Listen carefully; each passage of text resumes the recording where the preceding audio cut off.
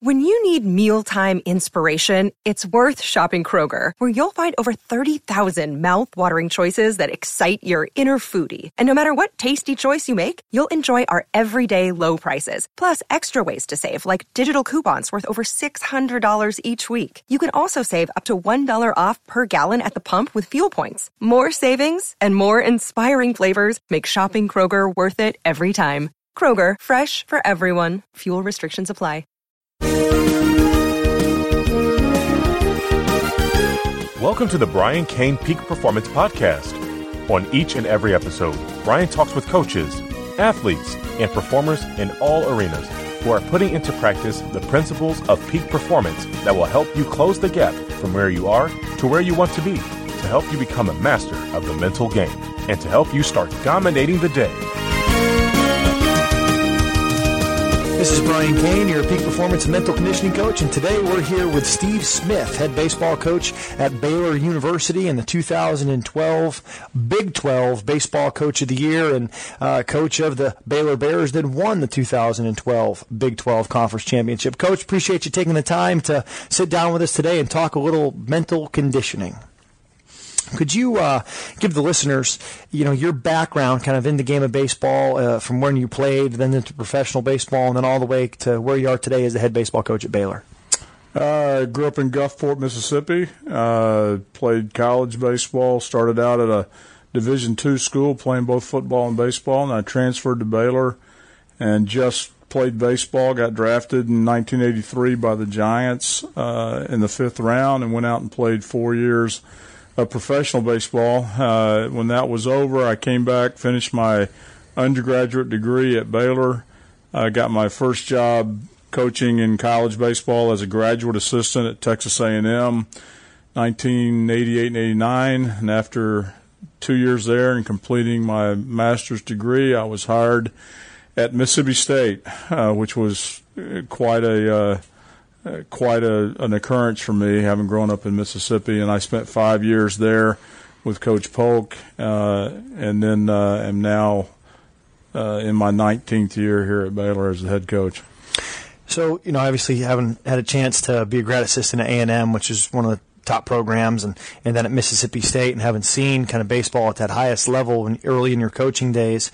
Could you talk a little bit about the importance for the young coaches listening to this to finding a mentor, a guy like a Ron Polk or a guy like you now have done for many assistants here at Baylor, and just that importance of getting into a quality family tree per se in coaching and the role of a mentor?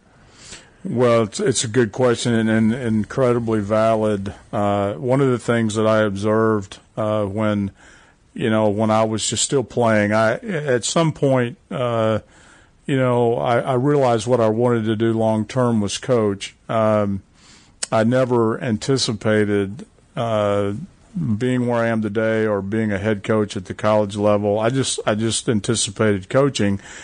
And one of the first people that I got to know was really when I was a player. I was a senior in high school, and I met Mark Johnson.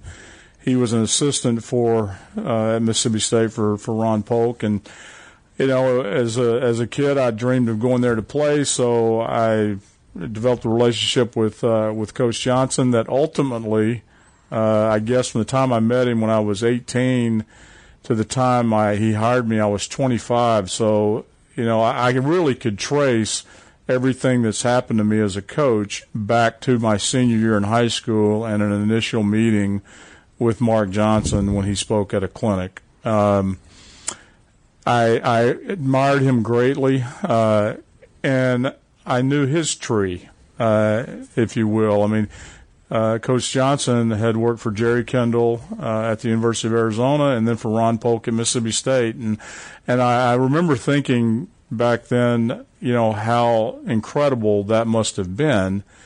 And I never in a million years did I think that I would one day have worked for only two men, Mark Johnson and Ron Polk. And I have since gotten to know Coach Kendall quite well, and so I feel like I've been touched by so many people through both Coach Johnson and Coach Polk, and it's a blessing. I feel incredibly blessed to have worked for both those men.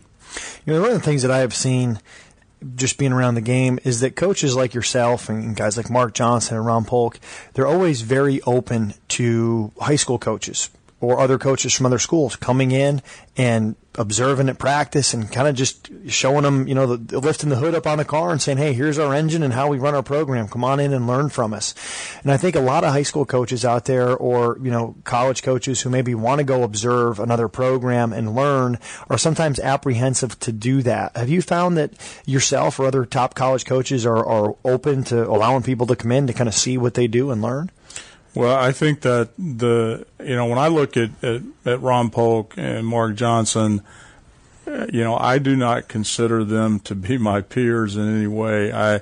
I think they are, as you put it, mentors, and in a lot of ways, and I don't want to make them sound too antique, but they're ambassadors. I wouldn't necessarily go so far as to say founders, but they're ambassadors for college baseball, and so. And both of them, and I think many men of their era, many of the coaches of their era are, as you describe, they're humble. They didn't get in it for the money. They didn't make a lot of money doing it.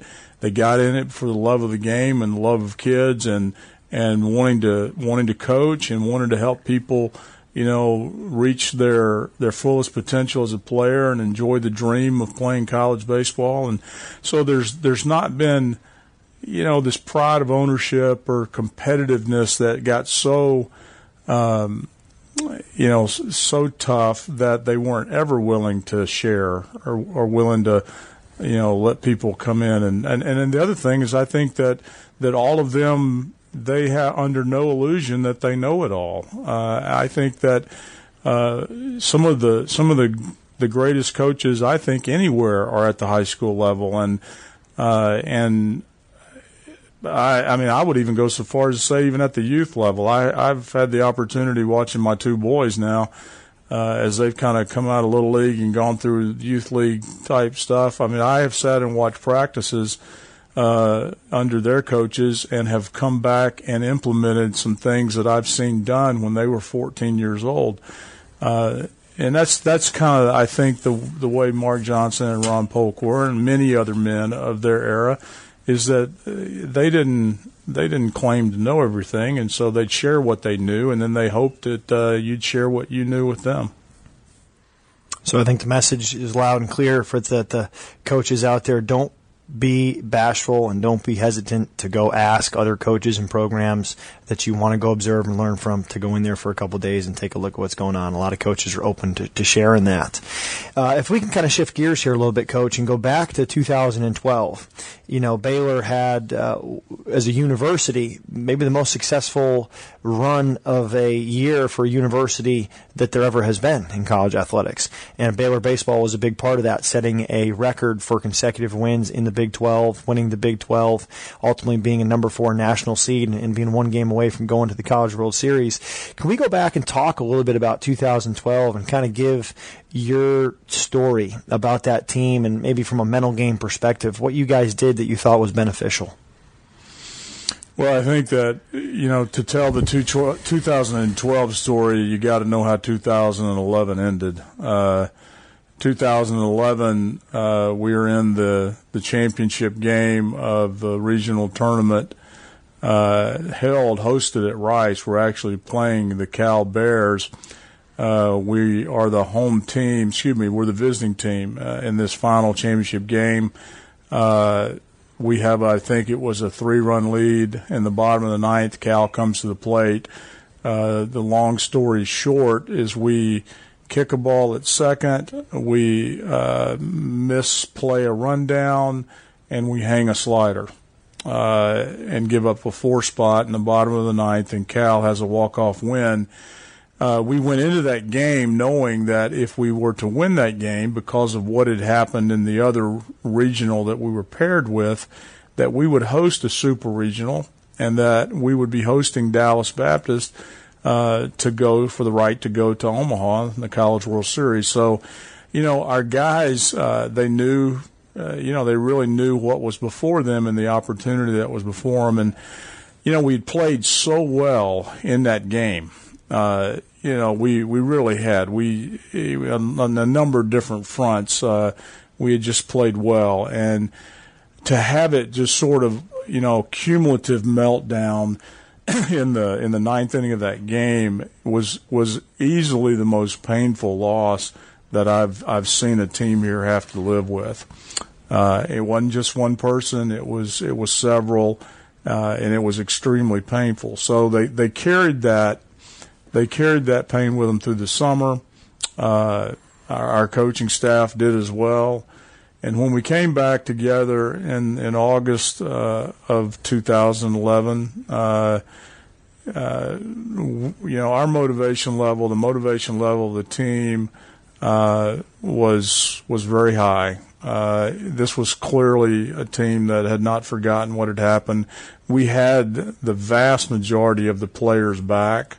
We had only lost, 3 or 4 guys. So I think that was the stage. The players were incredibly pliable. They were very open to not just being coached, in the physical game, but honestly open to learning the mental game and growing in it. We had been trying. I mean, all of us as coaches have understood for a long time how important the mental game is in game of baseball. Teaching it and implementing it and being effective in doing that, that's a whole nother issue. And I think that, I not to help you sell more books, but I think, what you've done, not just with our players. Obviously, there's been a big impact there, but it's clearly been as big an impact with me and with our other coaches. I really feel like that following the 2011 meltdown in that final game, and us partnering really early in the fall of 2011 and throughout the spring of 2012. You've really helped me formulate a game plan of how to help players learn to play the game one pitch at a time, which ultimately is what every coach who's ever coached it wants to do. And one of the things I really think, that has happened, I think that there are so many more, there's so much more competing for the interest and the passion for players today than there's ever been. And I'm sure that there was more competing for the players of my era than there were for those before me. And so I think the ability to play one pitch at a time, I think it grows more difficult and more challenging with every era and every generation of player. And that's why I think that the whole concept of mental conditioning and sports psychology, if you will, I think it's an emerging, ever emerging idea and science that probably wasn't very well received 2 generations ago, and maybe not even needed as much, because I think men were more focused at that period of time. There weren't, it was just a game. I mean, it was nothing but a game. I mean, that generation, those generations in the early 1900s and through the mid 1900s, their perspective on life was pretty darn healthy. I think they went through 2 world wars and a depression, and so baseball was a game. Now the players of today and even my generation, we haven't had to endure those things, and so our perspective is not as healthy, and I think it affects us. I think we deal with fear at a level that's exaggerated. It's not even real. What is to be afraid of playing the game of baseball? If we ever had to endure a war, we would know that there's nothing to fear in the game of baseball. But, we haven't. I think this generation of player, as well as mine, we've been, we've been blessed. Some would call it spoiled. Maybe it's across all of society, that you could find it anywhere. But I really think that's why that coaches have to do more than just coach. I remember when I first became a head coach and we were working together as a staff, and I would tell my guys, don't bring me a head case. Don't bring me a high-maintenance player. And I said it rather strongly and almost boastfully. I'm not going to deal with that. And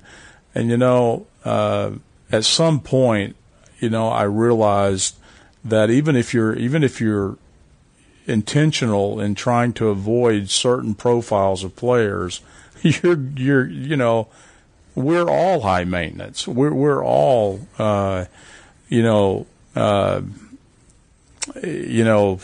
in need of the training and the ability to focus in a way that the players of years ago I don't think probably were. And so I guess what I eventually did is I wound up saying, you know what, they're my guys. Once they're here, I've got to learn how to adjust, and I've got to learn how to help them where they are, because they're not just going to always be like me. And I think that opened the door to where we are now. That team last year of 2012 embraced the mental game and embraced the challenge of playing the game one pitch at a time, as well as any team I've been around. And I think it was amazing. We weren't super talented. I think we were more talented maybe than I gave us credit for, or many others did too. But that wasn't really what set us apart. What set us apart was a commitment to the mental game, and I've come to believe that the test of playing the game one pitch at a time is a great test of someone's character. And if you've got high character kids, then you've got a great chance of playing the game one pitch at a time. You mentioned that previous generations that had to go through war and some trials and tribulations, they had maybe a better perspective than some of the people do today. One of the things I found that you do that is fascinating is you've done perspective posters. Can you talk a little bit about the perspective poster? Well, it's your brainchild. Perspective posters are, everyone's unique, and everyone's perspective and how they are affected by things they read, things they see, is all different. What might motivate me or move me or touch me it's a pretty personal thing, and it may not be, and it won't be the same thing that touches someone else. So, a perspective poster is really just something to help keep you grounded. During the roller coaster ride that most baseball seasons involve. Every team, I think, regardless of how successful they are, they're going to go through a valley. They're going to go through some ups and downs. And, the whole idea, I think, to keeping your highs low and your lows high is maintaining perspective. Realizing nothing is ever as bad as you think it is, nor is anything ever as good as you think it is. And, what can you put, what can you pick up around you and put on a poster that helps remind you of that? I think that's an individual thing, but there's certainly a lot of things out there that you could look to do that. Not only did you do the perspective posters, you also had, vision boards that guys would walk by, and how you broke the team up into groups and created those. Could you talk a little bit about, the vision board and maybe the process in which Baylor had the players put those together? Very similar process. You're asking a little bit of a different question. A perspective poster is really a question of so what? It's just not as bad as we think it is, or it's not as good as we think it is. A vision board or a vision poster is probably more motivated to get you to the finish line. What is it? What is it? What it really? Why do you really play the game? You got to ask yourself those kinds of questions when you're putting together a vision board. Are you really? I mean, even if you're a super talented player, are you really playing the game just for money? I mean, is that what you put on your vision board? Is just dollar signs, and that's what you're doing it for? I think there are people like that, and certainly the amounts of money that can be made today in the game of baseball, I really think have motivated and kind of made it difficult or more challenging for players of this generation to really know if they love the game or not. I think even the way that college baseball has grown all across the country with the facilities and with the opportunities and with television and all of the things that we didn't really have even in my generation. I question sometimes if the reasons why kids play the game. And I think parents, I think it's an important question that parents have to deal with, even of themselves. Why do they want their sons to play the game? And but the vision board, vision poster is sort of a personal answer to that question. Why do I play the game? What am I hoping to get out of this? What is it deep down, that motivates me to play the game of baseball? One thing that you had last year that I noticed on the road with you guys at Oklahoma were the signs of success that you would hang in the dugout, and also how you would kind of have a message that you would share with the team before the game. Could you talk a little bit about the signs that you'd put in there and also the message and kind of how that was a part of your pregame process from a mental conditioning standpoint? And again, all of this is things that you have helped me see the value in. And there are other folks out there that are adding to me too. None of this is original from me at all, but a sign of success,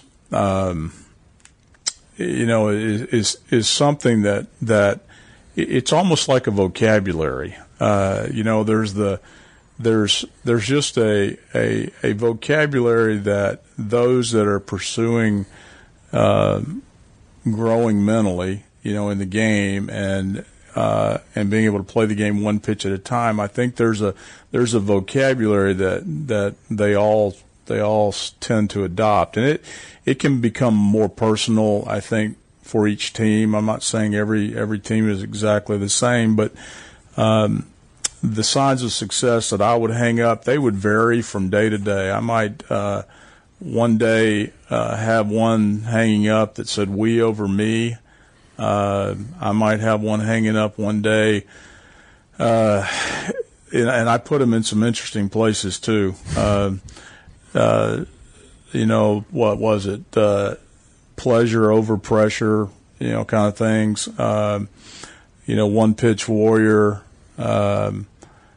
Just a number of different things that would, and I think they probably send a different message to each guy, but it all brings us back to the same place, which is really to try to be present, to be in the moment, and to play the game one pitch at a time, where you're not looking, behind, and you're not looking ahead. It's the focus is on this pitch. And even, beyond just those signs of success, I think that there's a vocabulary that occurs in the dugout, during the game. One of the things that you've really helped me with is how to motivate guys that aren't really getting to play. And one of the things that's really difficult and different about coaching baseball as opposed to, for sure, football and basketball is we don't have free substitution. And so you don't get to run a guy out there for a couple of plays or, a possession or anything like that, you write 9 guys up on a lineup, and that's who gets to play. And you try to get people at bats, you try to get people, playing time. But you know what? If you think you've got a lead and you start clearing your bench, there's no clock either, and so you got to get the last out. And there have been times when I have done that, and boy, it almost backfires on you because you get your horses out of the game, and you run into something that you can't keep. You lose the game. I've actually lost a game here at Baylor where we were leading by 8 runs with 2 outs in the 9th inning. So you have that happen a few times to you as a coach, and you get pretty gun shy about making a lot of changes. But even that vocabulary and giving those players that are in the dugout a role, giving them value, helping them understand that they can make a difference and they can influence the game, from the dugout. And so we've got signs up that remind them of that as well. Excellent. Last couple questions for you here, Coach. Appreciate you taking the time. Routines from a hitting and pitching standpoint, and just the importance of, the deep breath and having to release when they get in red lights, and for the player to be kind of aware of their signal lights. And if they're in green, they just trust the routine and go. And if they're red, they kind of use that release. Could you talk a little bit about the routine and also just the awareness that goes with that of where they're at mentally? Well, I think the awareness is maybe one of the biggest things that all of us, we have to all know what our buttons are. I mean, those of us who are married know what our buttons are for sure. And, the application of processes and routines, it's really, really effective in baseball, but I think it's really effective in life as well, and in a lot of other relationships. But, there's not a lot in the game that you can control. And I think it's one, as a coach, there's almost nothing you can control. I mean, that is, again, to kind of compare it to our counterparts in football and basketball, we don't get to decide at the end of the game who gets the ball. We don't get to decide who takes the last shot. We can't hold the ball and run the clock out. I mean, there's so many things that we cannot control in baseball. And it's one of the most frustrating things for someone like me who is more type A and really would like to have control. I've looked back on my life as a player, and it's clear to me now why I love pitching so much, because I had the ball. And you know what? If I gave up the home run, I wasn't happy about it, but I could deal with that a lot more than I could pulling away from the fence and not making a catch. I just, the whole issue of control is one of the great life lessons that the game of baseball teaches us about. So the implementation of routines, it gives the player a bridge. It gives a player something he can control. It gives him the way to get from, what he's rehearsing mentally into, at the end of the day, what he's got to do, which is either deliver a pitch, hit a ball, or field a ball, or throw a ball. I mean, that's, you can't. That has to come naturally. That has to be as innate to a player as walking. You can't have to think about a lot of those things. The game's not designed that way. Although there's a lot of thinking in it. Once the game is on, once the ball is hit, it now has to turn into a game of action. And I think routines give players something they can control. I've looked at golf. I've often thought there was a lot of similarities between golf and baseball. And when you watch those professional golfers, with thousands of people gathered around them on a tee box and, millions watching on TV, I thought, how in the world do those guys, deal with that? But if you watch them, they've got routines. It's just incredible what they do the same every single time. It don't matter if it was a 2-foot putt or a 20-foot putt. They have their process, they have their routine, and so that's where their focus is. And if your focus is on a routine, then it's not on anything else. And there's so many other things out there in today's world that are trying to get your focus. Many, many things that go on. And so I think that's the real value in the routine. It's not a placebo. It's not a magic potion, but it keeps the mind quiet, and it keeps the mind from being a hurdle that someone has to overcome. There's enough difficult things in the game as it is. You want to at first be able to get out of your own way, and I really think that's what routines allow players to do. One of the things that I think you've done so beautifully here is created core covenants and core values for your program. Could you talk about that process and what the core covenants and what it means to be a part of Baylor baseball? Thank you for the question. I've been here now going on 19 years, and those things that we call our core values have sort of evolved over time. I remember when I first got here, I think I probably brought a lot of the philosophical leanings of my dad, things I had heard him say when I was growing up. My dad, by the way, never coached anything, and he never played baseball. He was a fast-pitch softball guy growing up on a dairy farm, and he was a soil conservationist. So I didn't have a coach for a dad in that regard. I do think I had a mental skills coach for a dad. Looking back on it, I think he gave me some things, that really did serve me well when I was playing. When I came here, I remember clearly, what I told our guys: put first things first, do whatever it takes, and make no excuses. And those core values were really putting first things first. Was about having your priorities in order. Doing whatever it takes spoke to the issue of commitment. Making no excuses spoke to the issue of responsibility and accountability. And I still think that is an outstanding representation of what we try to do here. And that's where it started for me. Put first things first, do whatever it takes, and make no excuses. I think that philosophy or that counsel serves us well in a lot of places.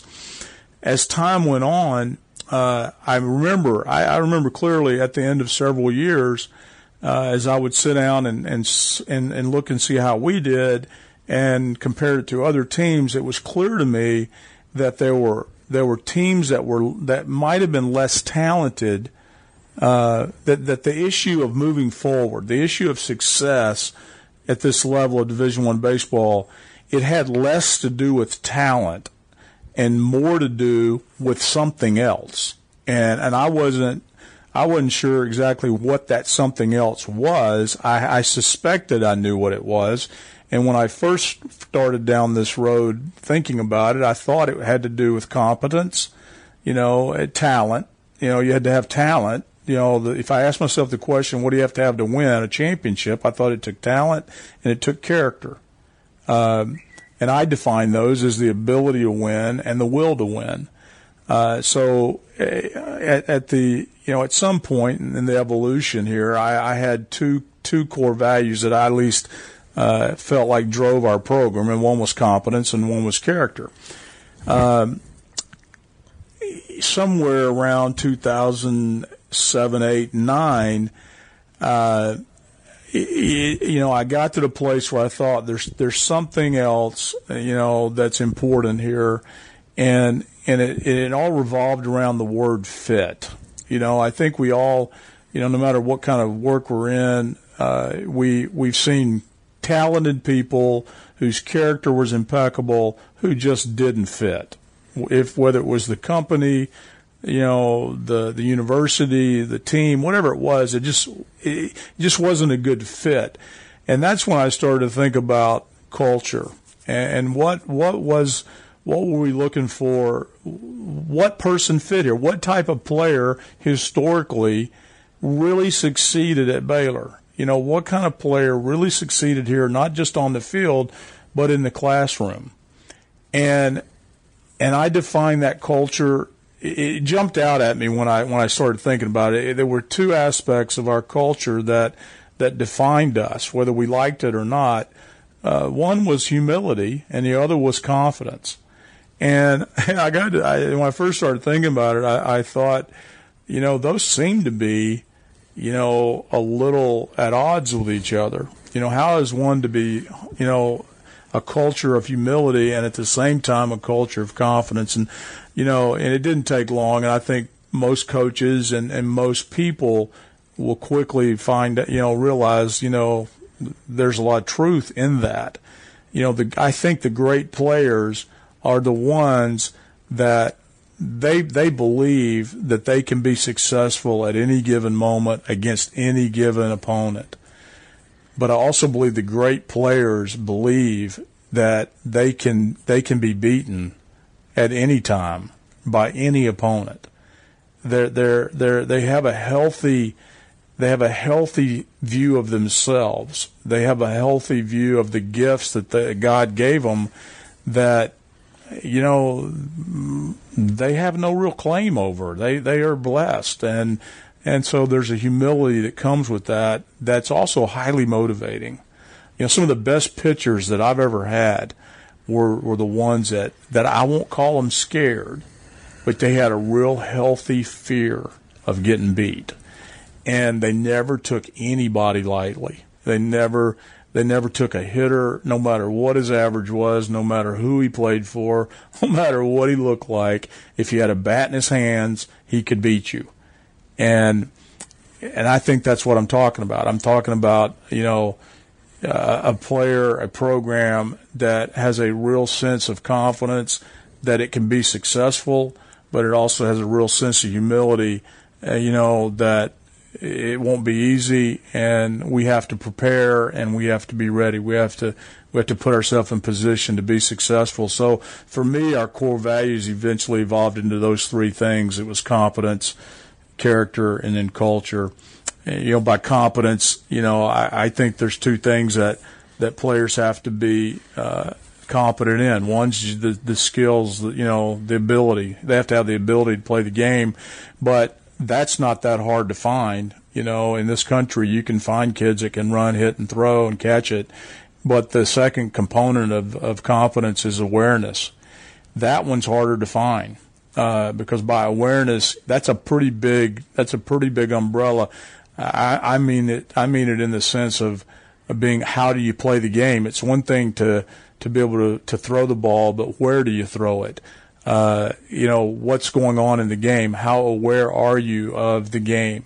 Do you understand the game? And I think more and more of our players, they spend a lot of their time with an individual instructor, a personal trainer, a dietitian, and they're all working on making themselves into the best athlete they can be.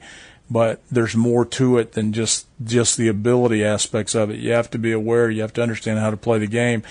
And in the context of what we're talking about, the mental game, self-awareness is huge. It is the guys have to understand themselves. What are their strengths and weaknesses?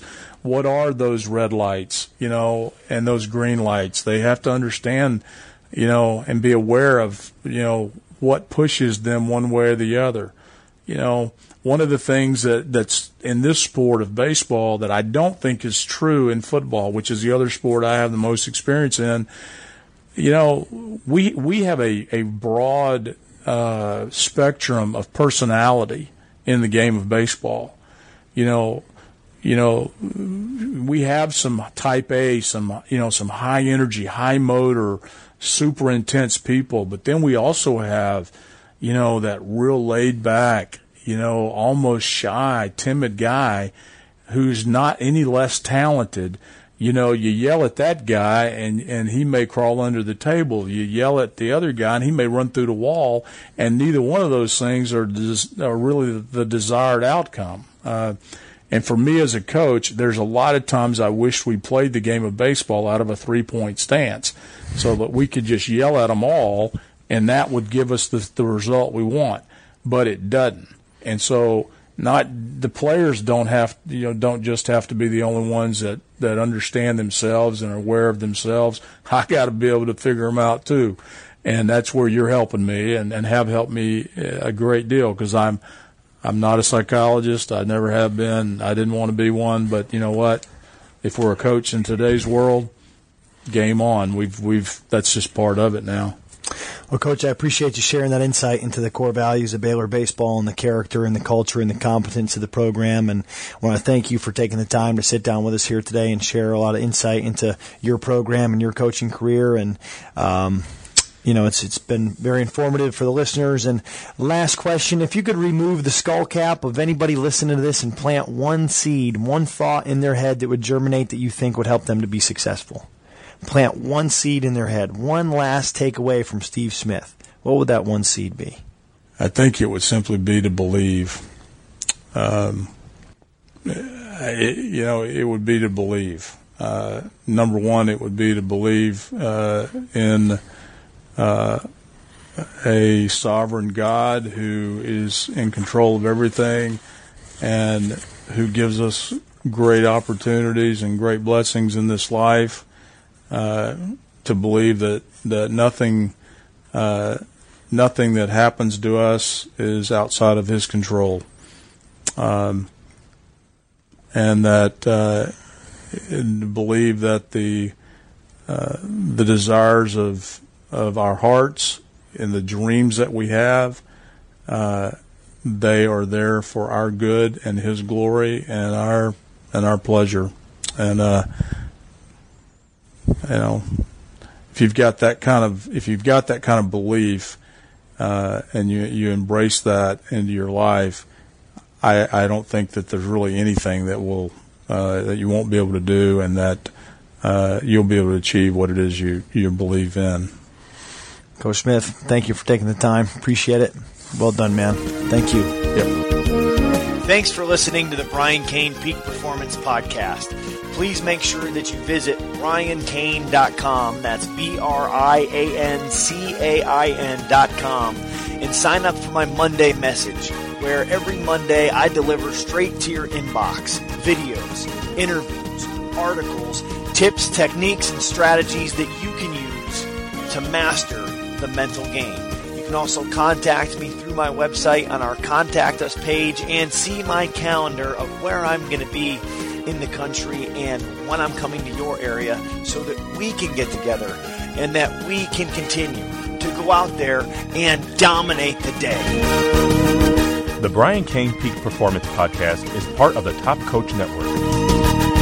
This is a production of Corn Belt Sports.